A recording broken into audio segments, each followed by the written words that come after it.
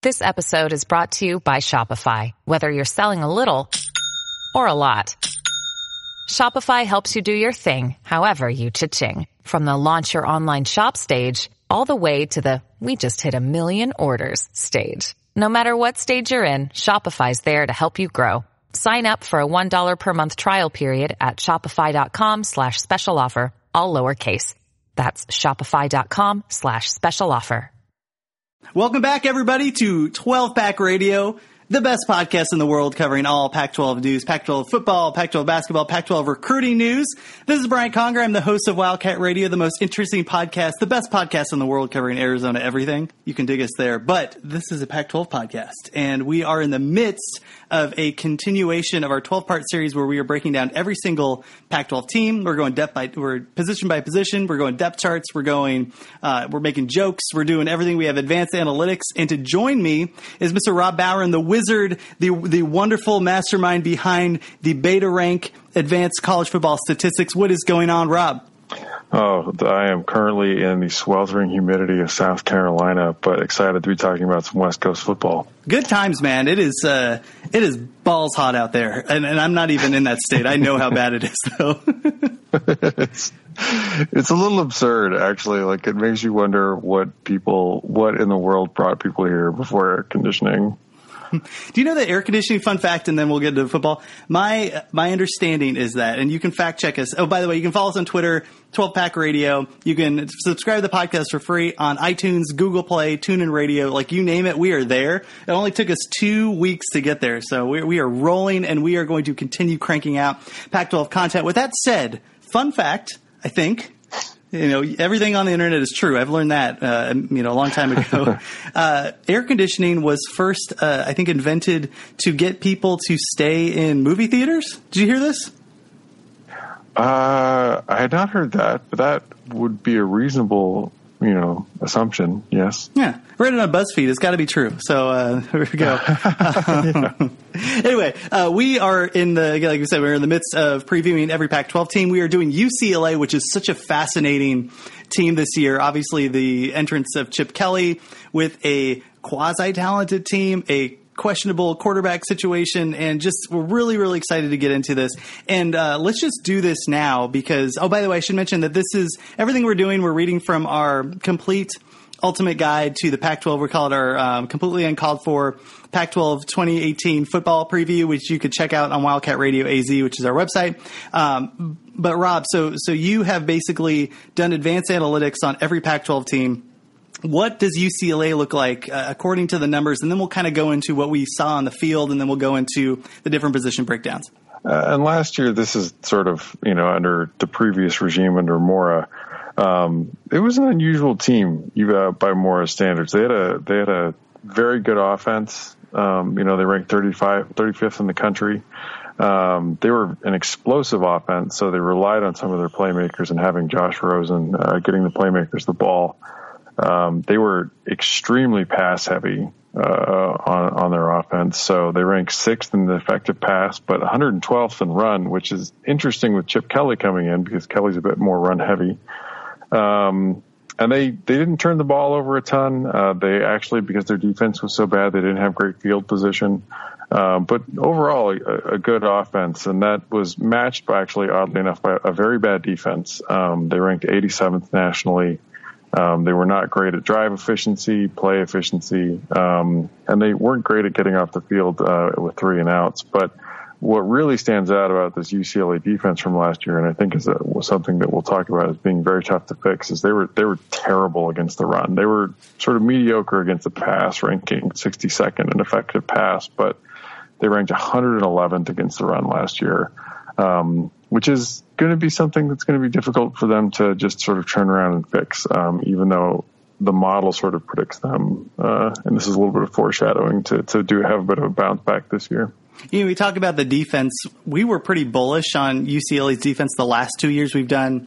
I think this is our third year in a row where we've done in-depth breakdowns looking at recruiting classes and player development and where they are and returning players and all that stuff. And UCLA should have had a much better defense this year and the previous year, but the Jim Mora era was just a mess. And you talk about forgettable, you have the best, one of the best quarterbacks that's a pro-style quarterback in the last couple of years at UCLA. And while you were talking about them, UCLA being ranked 35th, like I wrote this preview and I still was like, wait, who's their quarterback? Oh my gosh, it was Josh Rosen. I totally forgot for a moment that he was the quarterback there. Clearly they were able to move the ball down the field, but in terms of finding success from the Josh Rosen era, it was what it was. He was a successful quarterback, but the offense itself didn't put it together. And you have all these 5-star players in the running game that just haven't really pieced anything coherent in the last couple of years. So I want to get into the quarterback situation here first, because it is unique and intriguing and wonderful, and there are so many options here that Chip Kelly can use. Obviously, Chip Kelly was known as somebody that has been particularly creative at the quarterback position, and even in the NFL, like this is a guy that was he basically made Nick Foles look like a champ, which he is, by the way, but he was kind of the OG when it comes to making Nick Foles, to showing people what Nick Foles was capable of as a quarterback. And he wasn't particularly known as a guy that was able to be mobile in the backfield. He was basically a statue still. So it kind of shows that he's able to adapt to the situation that he's put in. And with that said, he has a really good position. Obviously, we talk about Josh Rosen and all of that stuff, but now that he's gone, there are 3 quarterbacks that he has at his disposal. The first is Devin Modster, and I frankly didn't think he was all that good last year. If you look at the statistics, it's fine. I mean, 65% completion rate, 4 touchdowns, 0 interceptions. I thought he was a big drag on that offense when he was playing Kansas State. It just didn't seem like he had the ability to move the offense as much as Josh Rosen. And yeah, you're comparing him to one of the best pro-style quarterbacks in the country, but it was a huge drag on them. And I think that the staff may have shown their cards a little bit in the sense of bringing in a Michigan transfer in Wilton Spate, who was really good last year. Really good in 2016. 61% completion rate, 2,500 yards, 18 touchdowns, 7 interceptions. Granted, those statistics are not as good as Motzer. I understand that. But when you blow them out, I know. I'm tugging out of both sides of my mouth here. And then we have Dorian Thompson-Robinson, who was the number 2 dual-threat quarterback of the 2018 class. Let's go with you, Rob. Let's go quarterback by quarterback, kind of the pros and cons, and who do you think is going to be the quarterback that Chip Kelly's going to rely on? I mean, before Spate transferred in, I really thought Modster, despite the fact that he didn't wow people last year, and I think it's a little unfair given how young he is and how bad the Bruins were at running the ball last year in their offense, that to not live up to, as good as the offense was when Josh Rosen was running it, that's a kind of a high bar. But he's athletic. He's not super mobile. He's a pocket passer. He's got a big arm. And I think he's a guy you certainly expect to develop. I mean, he's still an underclassman. But Spate on the other hand, he's reasonably mobile-ish. I mean, he actually, but he's 6'6", and I'm 6'6". He's not going to be burning you with his speed or anything like that. And I'd be shocked if he had a lot of interest from a lot of other programs. He sort of transferred out when Shea Patterson transferred into Michigan and was going to become immediately eligible out of Ole Miss. So you kind of feel like the staff probably was not confident in the depth they had, but in order to land him, you kind of feel like they had to at least give him a wink and say, yeah, you'll have a very, very good chance to start here. Staffs always say they don't guarantee starting positions, but I'd be a little shocked if he wasn't at least given something. I would so guarantee starting positions if I were a coach. I'd be like, dude, come on aboard, man. Water's warm. I mean, it's one thing to say that with like incoming freshmen. Like, of course you don't guarantee like an incoming freshman unless it's like a 5-star and you're like, I don't know, Kansas. You're like, come in, you'll start immediately. But for a to land a grad transfer quarterback, like you're making some concession. But all of that may be moot because Kelly, I think, is a smart enough offensive mind to adapt to whatever hand he's sort of dealt. But his bread and butter is the run-heavy offensive spread. And he happens to have a guy who committed to Mora and was, I'm sure, very excited to see Kelly get hired during Thompson-Robinson. who fits like a glove what Kelly sort of wants to do. But he has to learn the playbook. He has to adapt to the college game and win the coach's confidence. I don't know that UCLA is going to have some trouble on the offensive line this year.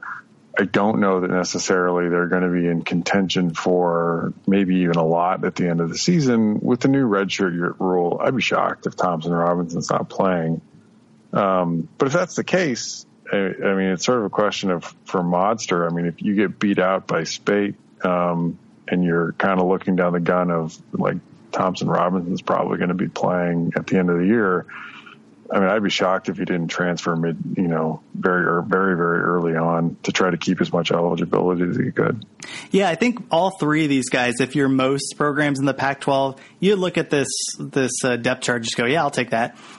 Spate, a legitimate starter at a Big Ten school. Now, granted, the biggest knock on Jim Harbaugh has been the development of the quarterbacks and the quarterbacks of that system, right? They had like John Corn or whatever playing. Now, but Spate did get hurt. With that said, like Modster was a legitimate blue chip player coming out of high school. Dorian Thompson-Robinson is a legitimate, like one of the best in the country coming out of high school. And then you have a transfer. So it'll just be interesting. I think this whole team is fascinating because you have all these pieces that are kind of floating everywhere. And you go, all right, how is Chip Kelly one of the most brilliant minds in college football? How is he going to put them together? And by the way, as the entire game caught up to him the last like 5 or 6 years, is he going to have more bags and more tricks in his bag? So I still think it's going to be Spate. I'm with you. I think that at some point there had to have been like a nudge with Spate saying, look, if you come over, we'll at least give you the best possible opportunity to start. And I love this new redshirt rule where we're going to see Thompson Robinson on the field almost guaranteed playing. And that for any college football fan is incredibly exciting. Anytime you can see these young freshmen play, like a perfect example. Now this could go terribly, right? I think Arizona fans that saw Khalil Tate play quarterback 2 years ago was like, holy Moses, this guy's totally not ready to play yet. And then a year of development, all of a sudden he's a different player. So anyway, it'll be exciting to see that. Let's move from, unless you have anything else on the quarterback front. No. I think you're right. And if Modster transfers out, and it's sort of like the two guys that if they get beat out by JT Daniels at USC, Fink and Sears, there could be 3 quarterbacks leaving LA this year, and most everyone in the Pac-12 would be pretty happy with any of those guys on their roster. No, absolutely. And when we go to intriguing, we go from the quarterback to the running back. Again, Chip Kelly's been known to be incredibly creative with his offense, with his running backs, putting him in a position to succeed. He has some just interesting players at UCLA here. Sasso Jumbo was a former 5-star, one of the top running backs coming out of high school. He has underperformed his last couple years in Westwood. Last year, he at least improved. He had 4.9 yards a carry, but he only carried for, I think it was like 500 yards or something. It wasn't anything good. And the running game was just a mess last year. Under Jim Mora. You have somebody like Brandon Stevens, who's this big guy, 6'1", 210. And I'm gonna put you on the spot here because I think their starting running back's gonna be is it Bolu Olorunfunmi? Olorunfunmi, yes. B.O. I can't. I wish. I really wish I knew. Off the top of my head, what UCLA beat writers called him. Bolu O, I think, or so. But I think he's probably going to be the bell cow. It seems like they're going to split the carries here. With that said, he was the player of fame where he was basically doing a. Remember Teen Wolf, where Teen Wolf was like riding on the. Did you ever watch that movie? Surfing? Yeah, van surfing. He was like van surfing, but on like a guy's shoulders into the end zone. Did you see this last year? Yeah, it was one of the best highlights like of the year last year. So that was him. So I think I don't know. Like all these 3 guys are okay, but when you look at UCLA's running back depth, I got to put him in the bottom of the conference, right? Like at least probably in the bottom quarter, unless. Unless Chip Kelly uses his magic. I don't know. What do you see in this running game here? It's tough because they were bad last year at running the football, and they had a good offense, but they were incredibly reliant on the pass to actually get yards and points. And there were Morris sort of shifted back and forth. There was the year that he, really wanted to have I'm going to, punch you in the face and run over you and score points offense. And I felt like it was a bit of an ego trip, and Rosen did not play well in that offense at all. And last year they went back to a little more of a wide open offense, although they sort of considered themselves multiple. I think this year, you do expect these guys I expect them to have better numbers than they had last year. And probably you would say better numbers than they've had over their entire careers. Yeah. But I certainly don't expect them to suddenly play up to their star level. And that's really because I just don't think the offensive line can open up the holes for them. They're gonna need some misdirection to cover up for the offensive line problems. And I think it's gonna be tough. Bolo he's a big guy. He's a bit more of a power back. And Soso is fast, and still when you see him, he's a bit of a physical marvel. But they haven't been able to really put it together, and I don't know that these guys are going to be able to put up great. I think they'll put up good numbers, and I think they'll put up maybe even career numbers for them for this year. But I don't know that they're going to be able to get out of the backfield to catch passes, because I think they're going to have to stay home and block to keep the quarterback upright when they are passing. I think it could be a tough year, and it's weird because when you look at these guys and you look at this UCLA depth chart, there are just so many spots where it's like, oh, there's this guy. Remember this guy? He was this huge recruiting get for UCLA, and it just didn't work. Yeah, it's all over the roster. It's just such an amazing science experiment of can Chip Kelly get this together?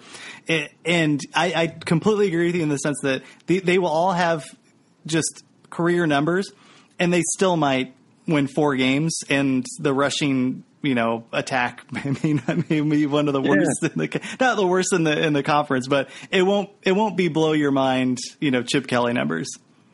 No, I believe that Kelly is going to emphasize running the football.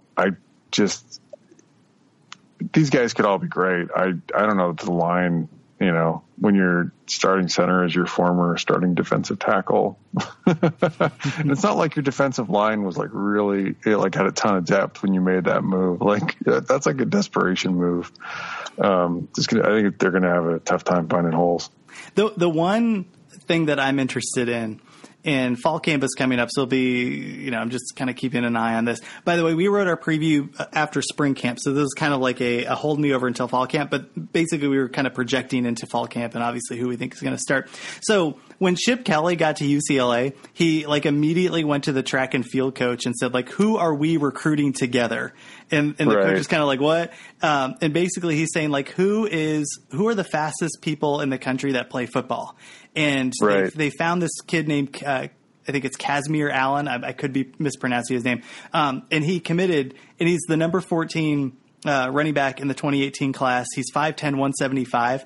I don't know if he'll see the field, but that's the kind of creativity that Chip Kelly brings to any team that he coaches for, where he just kind of goes, all right, who can we both bring in that's fast, that's going to fit in my system? So it'll be interesting to see if he gets on the field. If he doesn't, I could definitely see a situation where they're just using him to do this funky stuff, next year or in a couple of years. So keep an eye out for him. And if he's playing, if you're hearing good stuff from him out of camp, believe it, and just know that there have been a number of bigger backs that are in front of him that have not lived up to expectations. And I think Kelly's in a position where he can do some kind of funky stuff and bring somebody like Allen onto the field. So just something to put in the back of your mind. Yeah. Oh no, I agree. Yeah. Let's go to the receivers, because there is a wasteland of 4- and 5-star receivers that basically start from Westwood and make it all the way to Salt Lake City, the two programs that just consistently bury their wide receivers for some reason. But I do think that the majority of them come from Westwood. It has been so frustrating as somebody that grew up in Southern California that was a UCLA fan way back when, before I became an Arizona fan, to see the talent continue to commit to UCLA and go, oh my goodness, there's friggin' 5 4-star 4 to 5 star players on this wide receiving core. They should be awesome, and then be consistently disappointed in them, even when you have a player like Josh Allen slinging the ball around. So this year they finally, last year they finally had Josh Rosen. Did I say Josh Allen? Yeah. Oh no, my bad. Wrong. Too many Joshes. Wrong Josh. Oh my gosh, yeah. Both NFL guys, but one of them is going to do a little better than the other one. Let's take a look at this wide receiving core, because last year I did think that because of Rosen's talent, you did see a couple players step up, and is it Lashley? I got to go back and look, but was one of them. Yeah, he had a good year last year. Yeah. I was really surprised that somebody finally rose up to the occasion, and he did. He leaves, and this is kind of a hodgepodge of talent where you have somebody like Theo Howard, 6 foot, 180, caught, like 56 receptions, 600 yards. And then you kind of look down and you go, okay, some of these guys are like highly recruited, but like Diamond Lee's a perfect example, right? 6'2", 185. He's a 4-star player. And you go, is he going to be good? These guys have never been good. So what do you see in this UCLA receiving core? No, and they've got a lot to replace. I mean, they were a very, very good passing offense last year, and they were very explosive, and most of that came out of the wide receivers. So, but after Theo Howard, you have Christian Pavico, who's chalked in to start, opposite him. He's a former walk-on, and that's something that you don't normally hear in a program like UCLA. Something Arizona fans are sort of used to hearing. But the fact that he's been consistent, he's not great. People say this is sort of I feel like you describe like anyone that's like he's reasonably quick. He's not super fast. He's a bit of a body control and route running type guy, which is good. But he's beat out like Diamond Lee. Diamond Lee has all the tangibles that you want, and he should be starting. He's gonna see. Chip Kelly's gonna find a way to use someone like Diamond Lee. But yeah, there's just so many folks on this two deep that you look at that, and Kelly's going to spread it out. He will spread it out to run it, but he's going to have 3-4 receivers on the field, depending on. So these guys are going to get on the field. And Diamond Lee, he's not a slot receiver, so he may not even get as much playing time as somebody else even further down. And they did lose recently Brian Addison, who was one of their freshman 4-star wide receivers. He was the number 3 athlete in the 2018 class. Actually had some worries that he was not going to academically qualify at UCLA, and they granted him a full release, and he's probably going to go somewhere in the conference. He may have actually announced this weekend. I've been on vacation, so he may have already decided to go somewhere in the conference, but that's a big loss for them, depth-wise. They don't have an immense amount of depth in this. So there's talent. It's a little thin and a little unproven. And the one thing to keep in mind is Chip Kelly has only had one player in his entire collegiate career that has caught more than 60 passes. So, it's not like they're slinging the ball around everywhere. And whenever I think of the Oregon offense, I think of, people – little guys sleazing around and doing some fun stuff, and then just big bodies that block for the run. They can catch and stuff, but you see somebody like, is it Josh Huff? I forget the guy out there. That guy had all of the pieces. He had the body and everything, and he was blocking like more than he was being a receiver. And then Chip Kelly drafted him, and he ended up sucking the NFL. But the NFL is a little bit different, obviously, than college. But those are the types of players when Oregon comes to mind and Chip Kelly comes to mind. It's the 6'3", 6'2", big body, and I'm like, why don't you pass to those guys more? And so, we're kind of looking at this depth chart, going like, maybe you have somebody like Chase Cota come in and do some fun stuff. Who's like one of the better commits to UCLA. I think he was like the number 18 wide receiver coming out of his class. But at the end of the day, like Kelly's not going to sling this ball around as much as I think he I think people think he will, but it'll be bizarre. Again, we're going back to like, what is this going to be? It's going to be bizarre because he has these 3 running backs that might not be that good in a quarterback situation that nobody knows what's going on. So just it's going to be a funky offense, man. And UCLA is the only way to describe them coming in is and I probably overuse this, but they're like a bit of the island of misfit toys. Like there's just there are some there are some guys that are clearly going to play on Sundays on this team, and it's not like a small number. But there are also some guys that and you don't usually say this about UCLA. There are some guys in some spots this year, and they may develop later, but I don't know that they would start on a lot of other Pac-12 teams, and that's not something you usually say about the Bruins. The Island of the Misfit Toys describes the UCLA offense and the Lane Kiffin coaching staff. I think both of those are right along the same lines there for different reasons, though. All right, let's go from the receiving corps to the offensive line because this is such a mess. And do we want to talk about the tight ends real quick? Yes. They actually do have. If they have good depth on the offense and some talent returning, it's definitely here. Yeah, good call because Caleb Wilson is legit. So yeah, go for it on the tight ends. Yeah, I did the roster put together that got as the sort of the bones of the preview, I guess you could say, for UCLA. And Caleb Wilson's great. And if he wouldn't have gotten hurt last year, maybe he's the one that going after the draft instead of Austin Roberts. And they might feel better had Roberts stayed about their sort of overall depth. I mean, it'd be sort of hard to get both of those guys in the field. Chip Kelly generally does not run a Jim Harbaugh or David Shaw two tight end offense. Boo. At you. But behind that, you've got, Jordan Wilson, who's got some experience. He's a redshirt sophomore, so he's been around a bit and put on some weight, but Jimmy Jagers, who was a huge get for them, the number 10 tight end in 2017. They bring in Michael Ezeki, the number 13 tight end in 2018, and they still have Moses Robinson-Carr, who's got a little bit of experience too. I'd actually be when I look at this tight end group, when tight end Kelly can use them and has used them, but it's not a position that's sort of often the sort of one that gets a lot of headlines in his offenses in the past. So he may have actually, because the NFL is a very tight end heavy league still, he may have learned to use the tight end a little better. But I'd be surprised actually if they were able to keep all of this talent. There's a lot of really good players here on this depth chart.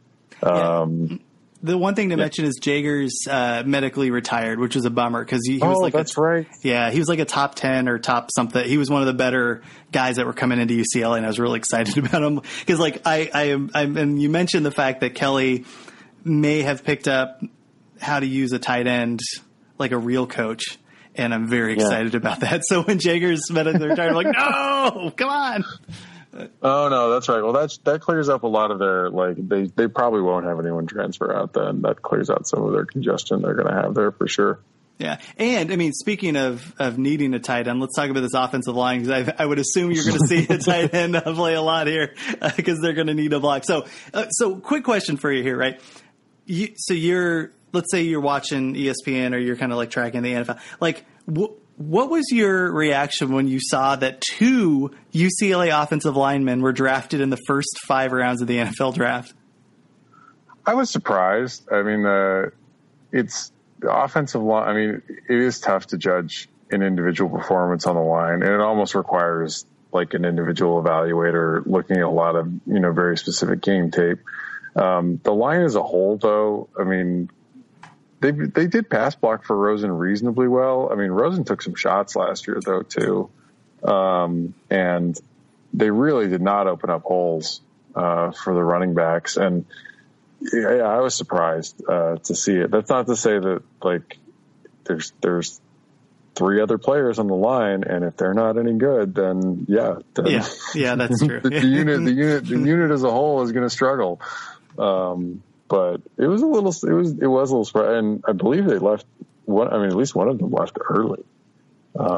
too. The guy that was drafted in the first round, didn't he leave early?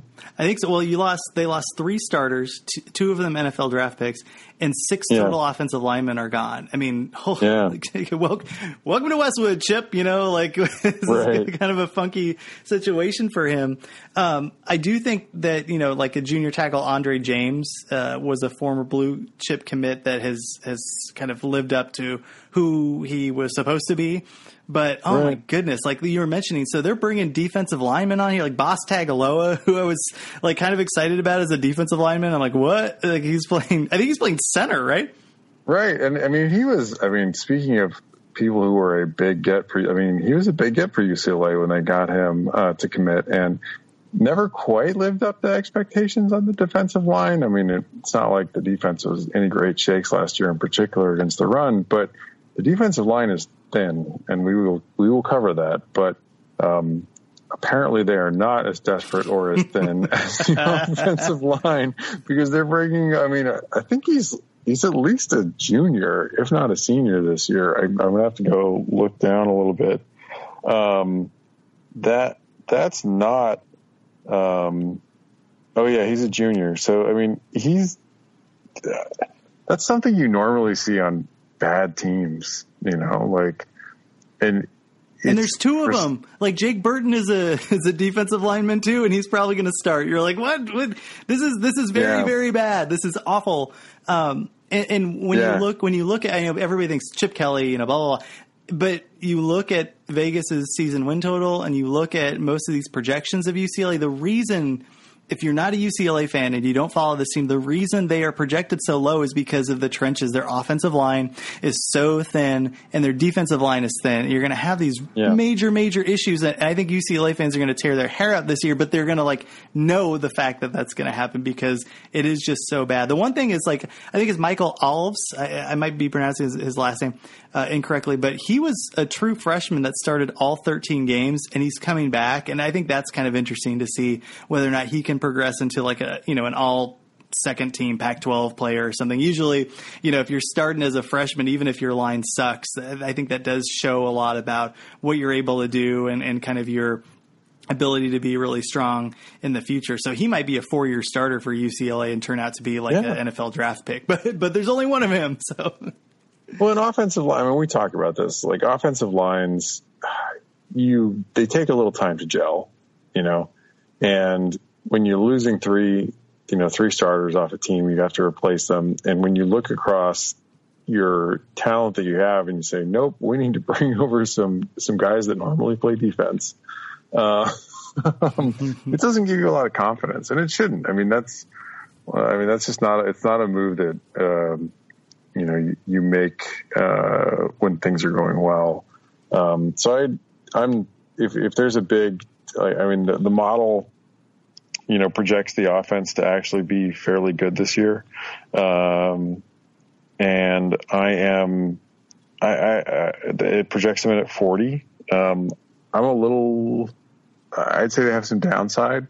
I would say so. It's not that I don't think it's partly on offense, it's a little more built on how much you have returning, how good you were last year, because offense is more about learning a system because you have the advantage of initiative. You're calling the plays.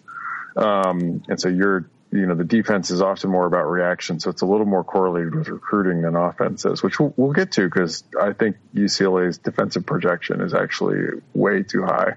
And it's based on they've had such solid recruiting of late, but I don't think that this line can necessarily hold up. And if there are injuries, it could get thin really fast for them. Some of it's scheduled. UCLA has a brutal schedule this year. And that's going to hurt, but this offense, if Kelly gets them anywhere near this projection, he should be coach of the year. That's amazing. You look at this ragtag offensive line. They got a guy like Justin Murphy, who's a Texas Tech transfer, who retired from football And he's like, oh, I really want to get into real estate in Los Angeles. Like, I might play offensive line again. I mean, that's kind of that's how far down they're trying to figure out who they can play in here. No, that was a good pick. I mean, it's not that was a bad. I mean, that's a decent pickup for them. And I was actually really hoping that maybe Arizona might be a little more active on the offensive line transfer market, given how thin things sort of felt on our end. But I don't think that necessarily that there's a lot to rely on here. And they didn't look great in the spring. I mean, even going against their bad defensive line. And UCLA does have some good linebackers, but it wasn't great. They didn't look great. They're going to struggle with cohesion. And I think they have a real stiff non-conference test coming. Okay. So numbers aside, so Beta Rank has them ranked 40th in the country. That's their projection this year. You individually, numbers aside, if you're playing EA Sports NCAA Football 2019, what would your grade be for UCLA? B-. Yeah. On offense, I mean, you could give it a C+. I think there are just players that are so. I mean, and they're so physically talented, and they're such good football players on this offense that they're going to make some really good things happen at times. I also think that they're going to make some really dumb mistakes, particularly on the line and at quarterback. I mean, none of these quarterbacks have played in Chip Kelly's system at all. Spate's the only one with any kind of real experience. And it's from a totally, totally different offensive system, than Kelly runs. So, I might give it a C+. I think I'm a little bit further down on this. Just because the running backs haven't done it. They've never proven it. I don't trust them, even with Chip Kelly. There are some wide receivers on this team that could be really good, but Chip Kelly doesn't normally throw the ball around as much as other coaches do. You have a question mark at quarterback. You have a mess of an offensive line. I mean, it'll just be really interesting to see what happens with this team. And again, like you're saying, if Kelly can get him into a top 40 offense, God bless him, man. Give that guy a raise. They're already paying him a lot anyway, but he deserves more. That's why they got him. So, well, let's go from offense to defense right after this. You are without doubt the worst pirate I've ever heard of. But you have heard of me. All right, 12-Pack Radio rolls along with the completely uncalled for preview of the UCLA defense. I am joined again by Mr. Rob Bowen. What's going on, Rob? Excellent. I'm ready to talk about this defense. Because it's a mess. No, not all of it. Not all of it. There's some bright parts. But we should start. Just a really important part of it. Oh my gosh. And we should get into that. So let's talk about the defensive line here. So the defense has switched back to a 3-4, which is more fitting because they rated this defensive line for offensive linemen. So they're switching back to a 3-4. And this defensive line last year was exceptionally terrible. They averaged giving up 5.76 yards per carry, which placed them 127th out of 130 teams in Division I football. And like you mentioned with the advanced stats, this was not a good run defense. So it wasn't just general stats, it was advanced stats. So the rebuilding begins, and by rebuilding, we kind of mean like playing with the same players they have, but with a different coach.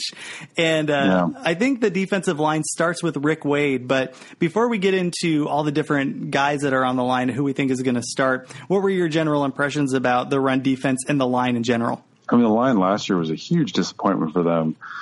Even with Wade playing a little linebacker last year, I mean, they're lighter than you would like. They've moved over a projected starter, Boss Tagaloa. And they've had some transfers and some losses even before that. So they're extremely thin off of what was a fairly bad unit. And it's not as if they don't have some talent in there. There are some folks that are going to play well. They're a lot like, I mean, USC lists themselves as a 4-3. But they run Porter Gustin really more as a rush linebacker. It's really the same defense that UCLA runs, where you could call, Casey and Lucier South, a part of that, even though we list them as the linebackers, because they list them as the linebackers, but, they're going to have a tough time, this season, improving on what they were last season. Yeah, and we should kind of preface the fact that the linebacking core for this UCLA team on paper is significant. It's pretty significant. They got some good players. And I think when you look at this defensive line, like you're saying, just think that there are some players they can slide in and play that will have significant minutes on the rush and on the edge and putting pressure on the quarterback. But just looking at like the X's and O's and just looking at the defensive line, it really isn't that great. But it does start with Rick Wade, who had a decent year last year, 33 tackles, 5 tackles for a loss. 6'6", 275, not as big as maybe you want him to be, but definitely more mobile. It was interesting because he came in last year, and I was like, oh, yeah, he could be good, and he was good, but he wasn't blowing people's minds. After that, it's interesting. You got Chigazi Naruka, who is a 6'2", 290, more of a traditional tackle. He had 49 tackles, 8.5 tackles for a loss, which is pretty good for a guy that's a guy who is that size. Right. And then Osa, I'm getting better at these name pronunciations. So people that have been listening to us for the last 3 episodes, like, you're welcome. So Osa Adegazua, I think is how you pronounce his name. 6'2", 280. Yeah, I think so, yeah. Okay. All right, I'm getting there. Sophomore, he had 15 tackles, 5.5 tackles for a loss, and some sleazy, stats like a quarterback hurry, forced fumble, defensive touchdown and stuff. A couple of these guys came on at the end, particularly Chigazi Naruka. He's somebody that kind of came in and was able to make a name for himself. So it's not like there aren't players that have a couple of bright spots, but after that, it's kind of like, what is going on here? What do you think about those first 3 guys? I mean, the first 3 guys, you can talk yourself into it in a way. But the trouble comes in is like none of those guys have really shown much ability to actually eat up blocks, and keep guys' bodies off of the linebackers. And that was really the problem for UCLA last year, was that guys were able to, most of these guys were able to be X'd out with, just a single blocker. There's no one here that really requires a double team, from even some of the mediocre Pac-12 offensive lines in the conference. So that leaves you in trouble, because that means you're going to have guys that are coming free to block your linebackers at the point of attack, and even get off and maybe even block a safety coming down. So with Tagaloa moving over, they seem a little undersized off of what, some of the defensive lines, some of the better defensive lines that you're going to see around the country are going to be able to do. And you're really going to have to, with all of the losses that they had from transfers and injuries and Tagaloa moving over to offensive line, you're going to really have to see Elijah Wade and Tyler Manoa this year. My expectation is they're not going to just get a red shirt. They're going to have to come in, and they'll probably, particularly if there's any injuries, but even with any kind of rotation, they're going to have to come in and play.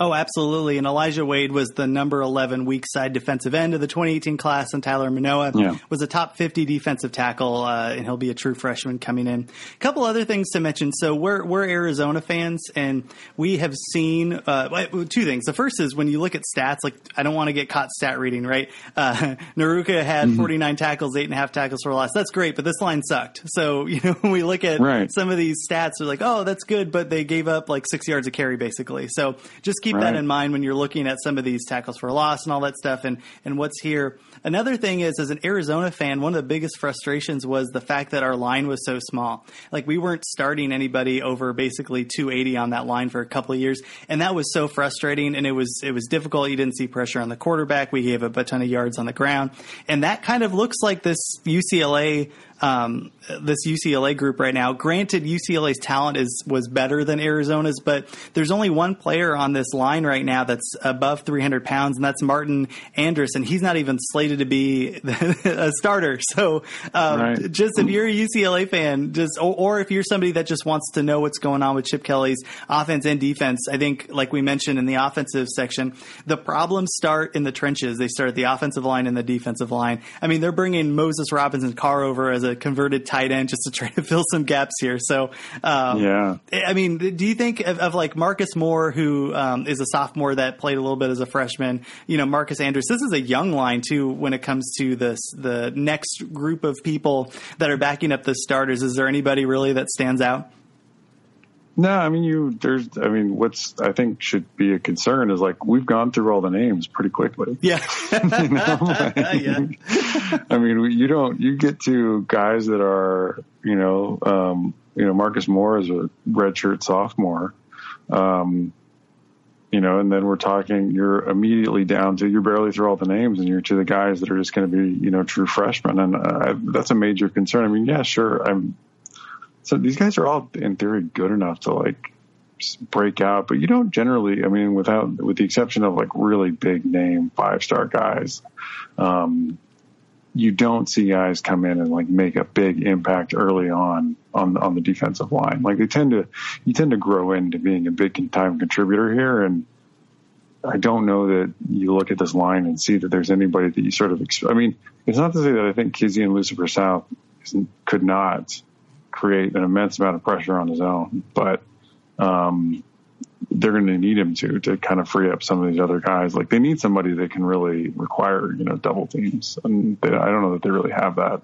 Absolutely. When we go through their depth chart, I don't know if anybody's a Flight of the Conchords fan, but when they did the Hip Hopopotamus song and the guy goes, they call me the Hip Hopopotamus, my lyrics are bottomless. And then he just stops rhyming. That's kind of like this defensive line. It's like, all right, we're done. That's all we got. All right. Let's move to the linebacking core because this is a better unit on paper and I think in practice too. And like we mentioned, they're probably going to push some of these guys up to put pressure on the quarterback. But this linebacking core has 3 5-star players. 2 of them are very relevant. One of them may have fallen into a pit of despair, and we're not certain where he is, and we'll get to him in a bit. But you mentioned Keyshawn Lucier South. So he was a 5-star player coming out of high school. He's been pretty solid this year. So he had 53 tackles, 5.5 tackles for a loss, and will definitely bring some pressure on the edge. And then on the other side, you will likely have Jalen Phillips if he can, hold down. He got hurt last year. He's another 5-star commit. A year younger than Lucier South. He had 21 tackles, 7 tackles for a loss, 2 passes breaking up. So on the edges, you're going to have some players that will be able to hopefully, in theory, make up for a lack of production from the front 3 up there. Anything to say about those 2 guys? It's been interesting when they got them. I said, holy crap, like those are USC type players committing to UCLA. And they've been fine, but what have your impressions been of them so far? Well, it's interesting that they'll actually both, that we sort of pencil them in on the outsides there because really both of them are more straight up pass rushers. And it'll be interesting to see them having to do coverage and doing more run support because you can't be sending them both on all the pass plays all the time. So I think it will be a bit of an adjustment for them. Right there because they were sort of penciled in, prior more as, straight up defensive end types. They certainly needed to put on some weight. And it's not that I don't think they have the speed and athleticism to do it. It's just, it's kind of a different functional, requirement for them. And yeah, I think that, and in that sense, I think they could be good. But if they struggle at all in picking up coverages, then, you could live to regret sort of having them on the field. When you're not sending them to the quarterback. Yeah, the one thing to mention is Lucier South was kind of forced to play the inside last year. Yeah, and he was, yeah. And he was, he had some stats there, but like he could be a dark horse. If he lives up to his expectations, you could see him as an all Pac-12, maybe second team linebackers. There's some really good linebackers in this Pac-12 season, but he could be one of those players that could be somebody that you have to keep an eye out for. So it'll be interesting to see if he grows into his natural position and really steps up. Again, Phillips was injured a little bit last year, but the inside is kind of where the problems I think are going to happen. You have a player like Chris Barnes who was thrown into the fire last year. There were some injury problems and stuff. He had 50 tackles, a tackle for a loss, but I think one of the more difficult things here, Rob, is is to evaluate the linebacking core if you're not really looking at them, right? It's easy to blame a run game, a problem stopping the run on the defensive line, but it's really the linebackers. When when you see it, you're like, oh, that linebacking core is not very good. But what do you look for when you're trying to evaluate players that are on the inside on a team that maybe isn't quite great there? Well, you look for the ability to read the blocks and read the gaps, read where the ball's going and get to it and execute. On those inside guys. Your inside guys really have to be bangers. They have to be able to get in there and plug your A and B gaps and close them off. And UCLA just wasn't able to do that. And last year they were able to be blocked out again. Like, you know, if you had a guard coming out unblocked, you know, these guys were picked up and next out. And it really, you don't give up as many yards as they were giving up without guys getting through your front seven and your safeties having to make the tackles. So these guys need to really improve their ability and physicality. And they need to improve their reads too. So not just shedding a block, but recognizing where the ball's going and getting to it. Yeah, Chris Barnes is a good example. He was a boomer bust player. If you kind of read into UCLA's, like a lot of these websites that were breaking down the linebacking core, basically he could have big plays and then he could totally get burned. So him adjusting and adapting and trying to figure out how to play to the speed of this game will be interesting to see. There's another guy in the middle. His name is Lokini Toeola. Yeah. Lokini Toeola, he was another inconsistent underclassman. So he had 23 tackles last year. He could be physical, but there was times where he just struggled to figure out how to play Power 5 football. So, you know, those guys are going to be challenged. There's a player out there named Josh Woods. Woods was injured last year, and he was extremely productive. So I think Woods could be good. We'll see. Well, we might have to change it. I'll take a look at that. I forgot that he was injured. So, I mean, if he's back to his normal self, you might have a stronger inside presence, which would be really good for this team. The one player to keep in mind of is Minke Juarez. So he was like a top 15 linebacker in his class and kind of showed up to camp, but not really showed up to camp. And I think Jim Moore had an embarrassment of riches. So he's basically like, yeah, whatever. And I'm sure, I mean, it went way past that, but it wasn't like a loss of a top player coming into his class was a big deal. And he's kind of been in and out of the doghouse. He had 3 tackles last year, but he's the other 5-star player that's on this defensive linebacking core. Do you think we see any real time out of him, or is he kind of, has he had his chance? I don't know. I mean, it's hard to write off someone that has the kind of athletic talent, you know, and just say, all right, well, forget it. Like, you're never going to figure it out. I mean, it's not that doesn't happen. It certainly does. But you sort of always in the back of your mind think like, if he just puts it together, like he could be dangerous. And I still think that's true. But his problems, from the most part of the reporting that I read, have been much more mental than they have been, you know, athleticism wise. So, new regime, new shot for everyone. But I mean, it's weird because last year the defense fell off so badly. And Bradley, their former defensive coordinator, was the defensive coordinator at Penn State for a really long time and a really well regarded guy, known for developing linebackers. And for them to really fall off, I mean, from where they were even when they had Miles Jack, was very surprising because they really have recruited well, and it did not at all translate to the field last year.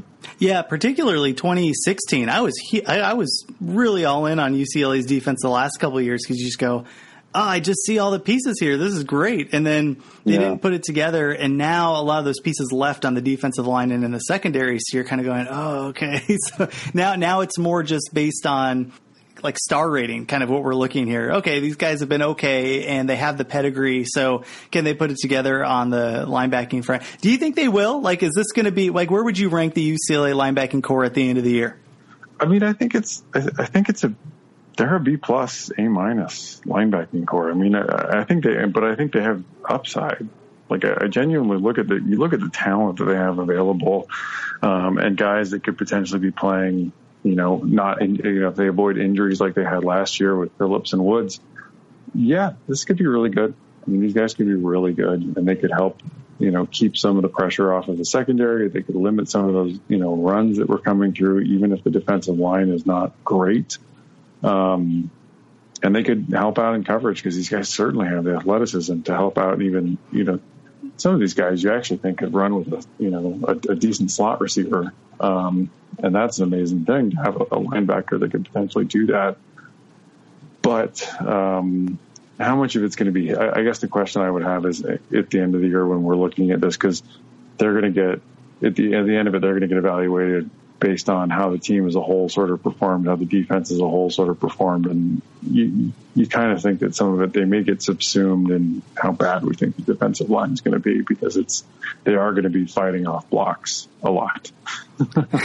So I don't know if you have the numbers on you, but where does Beta Rank put this run defense in general, their projections for 2018? They were 111. Oh, so I don't project for 2018. They were, for run specific numbers, I'll have those out in the first week for 2018 numbers, but they were 111th last year, and they're not bringing back a ton that gives you confidence they're going to get significantly better against the run. Yeah, it's a surprise. I mean, it's surprising given how much talent they have. Yeah, and if you're interested in kind of looking at the advanced statistics, not just for UCLA, but any Pac-12 team, they're all on our website, Wildcat Radio AZ. We have literally breakdowns of every single team, not just we have them for the Pac-12, but you've done this for the entire college football spectrum, right? So on the site, you'll find breakdowns for all the teams for the 2017 season, and those are fairly in-depth, getting into game-by-game statistics, as well as rating individual offenses, special teams, defenses, and then overall team metrics. Then for the 2018 season, I have the preseason model built out on returning production, the prior year Beta Rank, and then recruiting rankings over the last 2 years. So that we take that and then I project how we think you're going to do this year. I always think of the preseason model as a starting point for conversation, because there are things that we just can't take into account in the model, like coaching changes. So the team has a new. Yes, exactly. I mean, do you have a new staff? And as what do we think of players coming back from injury, that kind of thing? Those things are not really taken into account in the model. And so we can I often talk about, like, does a team have upside versus the model or downside versus the model? But I also have win probabilities put up for every game for the 2018 season already up. So you can go on. If you're interested in seeing anyone other than the Pac-12, I have it broken out by conference, and you can go find a team and its schedule and look at the win probability assigned to each of their games. Yeah, it's really impressive. It's all on Wildcat Radio AZ. It's like broken out by category, and like just a ton of stuff on the back end that I know you did because you're a wizard on that stuff. All my stuff would have been like in Comic Sans and not situated in the right way. So check that out there. Also, in our Pac-12 preview, we have all this stuff. We have kind of like radar graphics and numbers and all this stuff for each team. So definitely check that out. And it's good. The numbers are legit. So let's get into the secondary here, because this was the bright spot, I think, of the UCLA defense. They weren't terrible, and that is the bright spot. They weren't terrible. Where did Beta Rank have that? I think it was 62nd. Yeah, they were ranked 62nd last year in overall pass defense. So they were effectively pretty good. And let me rephrase that. Compared to their overall defensive ranking and compared to their effective rusher ranking, they were pretty good. 62nd is not good for a Power 5 team to be ranked. But, for considering how bad they were at stopping the run, I guess it's kind of a bright spot. Yeah, they held teams to 57% completion rate, which is pretty good. They held teams to 196 yards per game. One could argue that these numbers are great because teams realize that they could run for 6,000 yards on the secondary, and but whatever. The numbers are the numbers. The one bummer here is that Jaleel Wadood, right? Is that how you pronounce his name?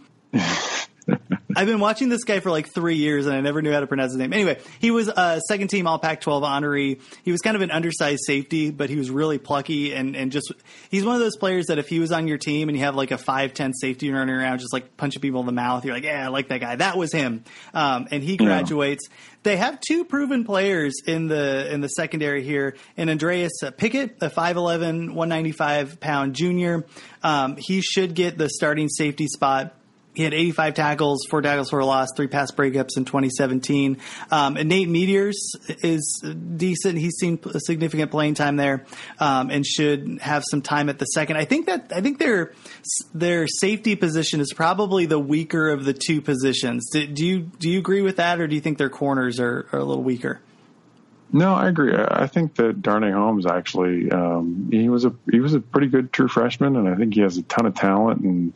And I like him to continue to build off what he did last year. So yeah, I'd say the safeties are a bit weaker, and given that your safeties are generally considered part of your run support, they certainly own some of the performance last year. Yeah, it's interesting. So there's experience there, but it's not like world beating experience. But one would assume under a different coaching staff, considering Jim Mora's exquisite time there in Westwood, that there probably should be a little bit of a jump here on the defense, particularly with some experienced safeties. But like you mentioned, so Darnay Holmes was the number 4 defensive back of the 2017 class, and he was pretty darn good as a true freshman, which is interesting, right? You're going to have a lot of true freshmen at the corners here, not just at UCLA, but let's put this, true sophomores, because you have UCLA, you have Oregon is starting 2 basically true sophomores. You have somebody like Greg Johnson, who's technically a redshirt freshman. But it's interesting because you're seeing these like pretty blue chip players starting to come into their own. I think Cal has a couple of them too. So just kind of an interesting time in the Pac-12 where you're going to have some really good secondary players next year that are definitely going to be NFL players. So keep a lookout for Holmes. He's going to be joined by Octavius Spencer, one of the all Pac-12 all name teams. Like he is one of the best names we have in the conference. He had himself a pretty decent year, 32 tackles, 4 pass breakups, and interception. Okay.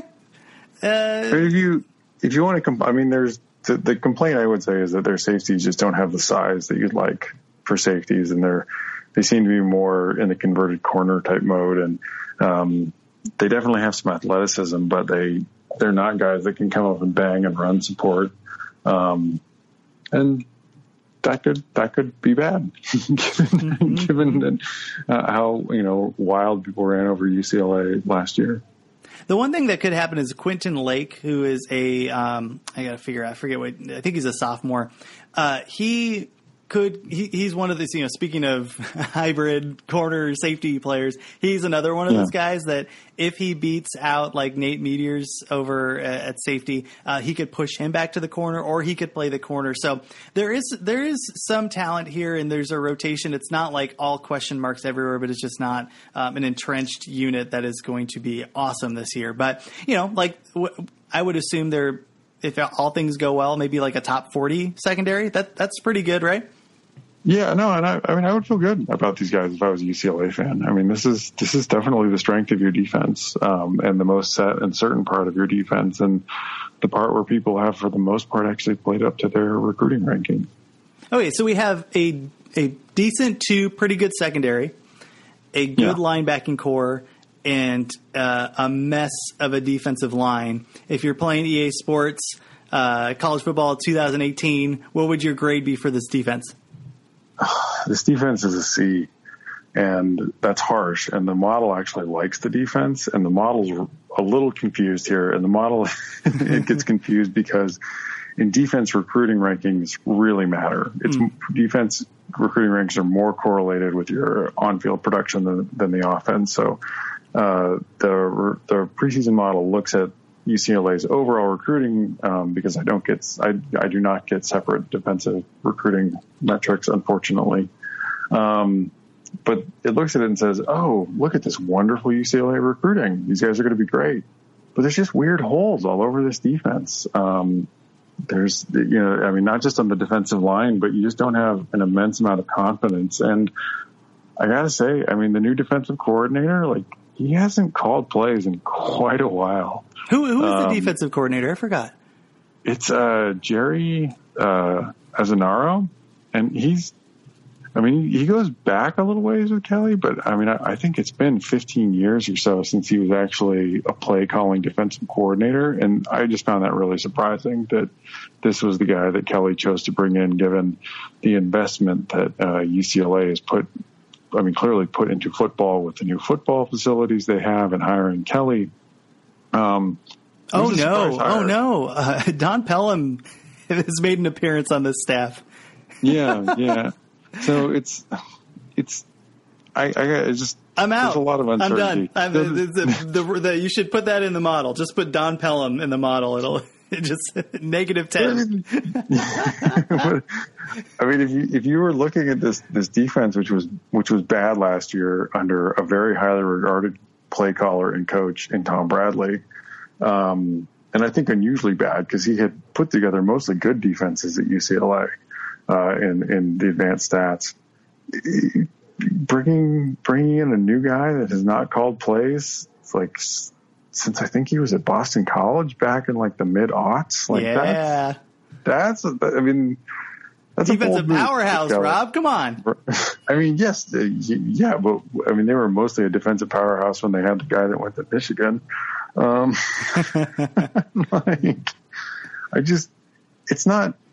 Nothing on this defense at the moment sort of jumps out at you and gives you an immense amount of confidence that they're going to like really turn it around. Like this isn't like the Oregon hire of Jim Leavitt, from Colorado, where you're like, oh man, like this could be really good. They hired somebody great. It's like, it's not to say that like Azanaro might not turn out to be an inspired hire and we could all look stupid, but he's got a lot of, there's some downside to it, like as well as, some potential upside, but I would bet more on the downside. So I don't think this defense lives up to the model, because the recruiting has been so good for UCLA, projects them to be 36. I'd be surprised if they're at 36. And if they are, like, congrats, like Azanaro's done a hell of a job, but I'd be very surprised if they're able to do that. And it's going to be tough. I mean, they've got Oklahoma. Like, good luck. Well, that was the question I had for you. So the projected beta rank has them at 41, which isn't terrible, but the expected win total is like 4.4 or 5.4. Is that just because of the schedule that they have, or how is the discrepancy there so different? Yeah, the discrepancy is different because UCLA does have a very tough non-conference schedule. They don't have they do not play what am I thinking of? They don't play a division or an FCS team, so no automatic win. They get Oklahoma. I believe they also have Cincinnati and Fresno State, which is under soon to be back in the Pac-12 at some job near you, Jeff Tedford. Yep. Leading the resurgence. Looking at you, Oregon State. Yeah. Yeah. So like they're not. Yeah. Oh, geez. Don't like. I mean, I think that might be good for the Beavers, but like let them have their moment with Smith. But also UCLA, like because of the deal that they made and USC made when they formed the Pac-12, they don't skip Cal or Stanford, which Cal is less of a big deal, although UCLA has fallen flat on their face versus Cal plenty. But they don't ever skip Stanford, so they have their work cut out for them, because Fresno was pretty good last year, and I expect that Tedford will kind of like, they were mostly carried by their defense last year, but Tedford is more known as an offensive coach. I would expect Fresno to maybe even be better on offense than the model projects, but really Lincoln Riley's probably the smartest offensive mind in all of football, pro or college at the moment. And even losing Baker Mayfield, like I fully expect Oklahoma to just be able to demolish UCLA. So that's going to be tough. It's going to be a baptism of fire. And they mostly get, they get Washington. They don't really miss anybody, and they get Oregon. They don't really miss anybody that's going to be maybe having a down year in the Pac-12 North. Washington State, with all the staff turnover that they had, you could see them maybe not living up to expectations. It's just a tough schedule for them. Yeah, I'm looking at it right now, just going, oh, good luck, man. But it'll be interesting to see if Chip Kelly is able to recruit at a level that brings this team back next year. And I know they're not giving out a lot of scholarships. They're trying to make them count so whatever that means. I guess it's just a fact. It's not a lot to put. That sounds like a Chip Kellyism. Is that French for I'm not really going to recruit really a lot because I don't want to, so I'm just going to offer good people? It sort of seemed like and it may be sort of true that he should be able to not have to give out a ton of offers at UCLA and still land some high quality players, but it sounds like one of those sort of new coach speak type things. Like, we're going to work harder. Like, we're not going we're not just going to recruit everybody and give everyone an offer. We're only going to recruit really good players. It's like, oh, okay, well, isn't that everyone's goal? Yeah. Like, I don't know what they're doing over at USC, but it seems kind of like that might be their plan too. No, I mean, it's a bit of an island of misfit toys. I mean, there's some wonderful pieces that on another team you might just say, all right, like this tight end group would fit in perfectly on, a team that could potentially contend for the national title. But even if every other unit was good, if your offensive and defensive lines are in the kind of trouble and have the lack of depth that UCLA has, like, you're going to have problems. Like, you're going to struggle to beat good teams, no matter how much talent you have behind those units. Like, it could be a long season in Westwood. Yeah, but it'll be fun to watch because you're watching this guy. I mean, but really, like, I'm hoping at least half of the UCLA games live, and then, go back and try to check out some of them on the whatever the Pac-12 thing is, just because it's a really good coach trying to juggle some stuff. And that's always fun to watch because they'll probably nip somebody in the butt and they'll probably just get whooped up on by a couple teams, and all of that's must-see TV. All right, let's end it here. The next podcast, we keep teasing the Free Ballin' podcast and CU. We will have them on for sure. So Colorado will be our next preview. Normally we try to bring on a guest, but we just wanted to plow through UCLA. So thanks for listening to Rob and I, but just know that we're going to continue to bring on Pac-12 experts and talk about not that we're not Pac-12 experts, but other Pac-12 less inclined. Yeah, thank you. Pac-12 experts to break down some of these teams. Again, you can subscribe to the podcast for free on iTunes, Google Play, TuneIn Radio. Follow us on Twitter, 12Pac Radio, and you can go visit our website, WildcatRadioAZ.com, where we have all of our Pac-12 content up. Thanks for listening, and we will catch you next week.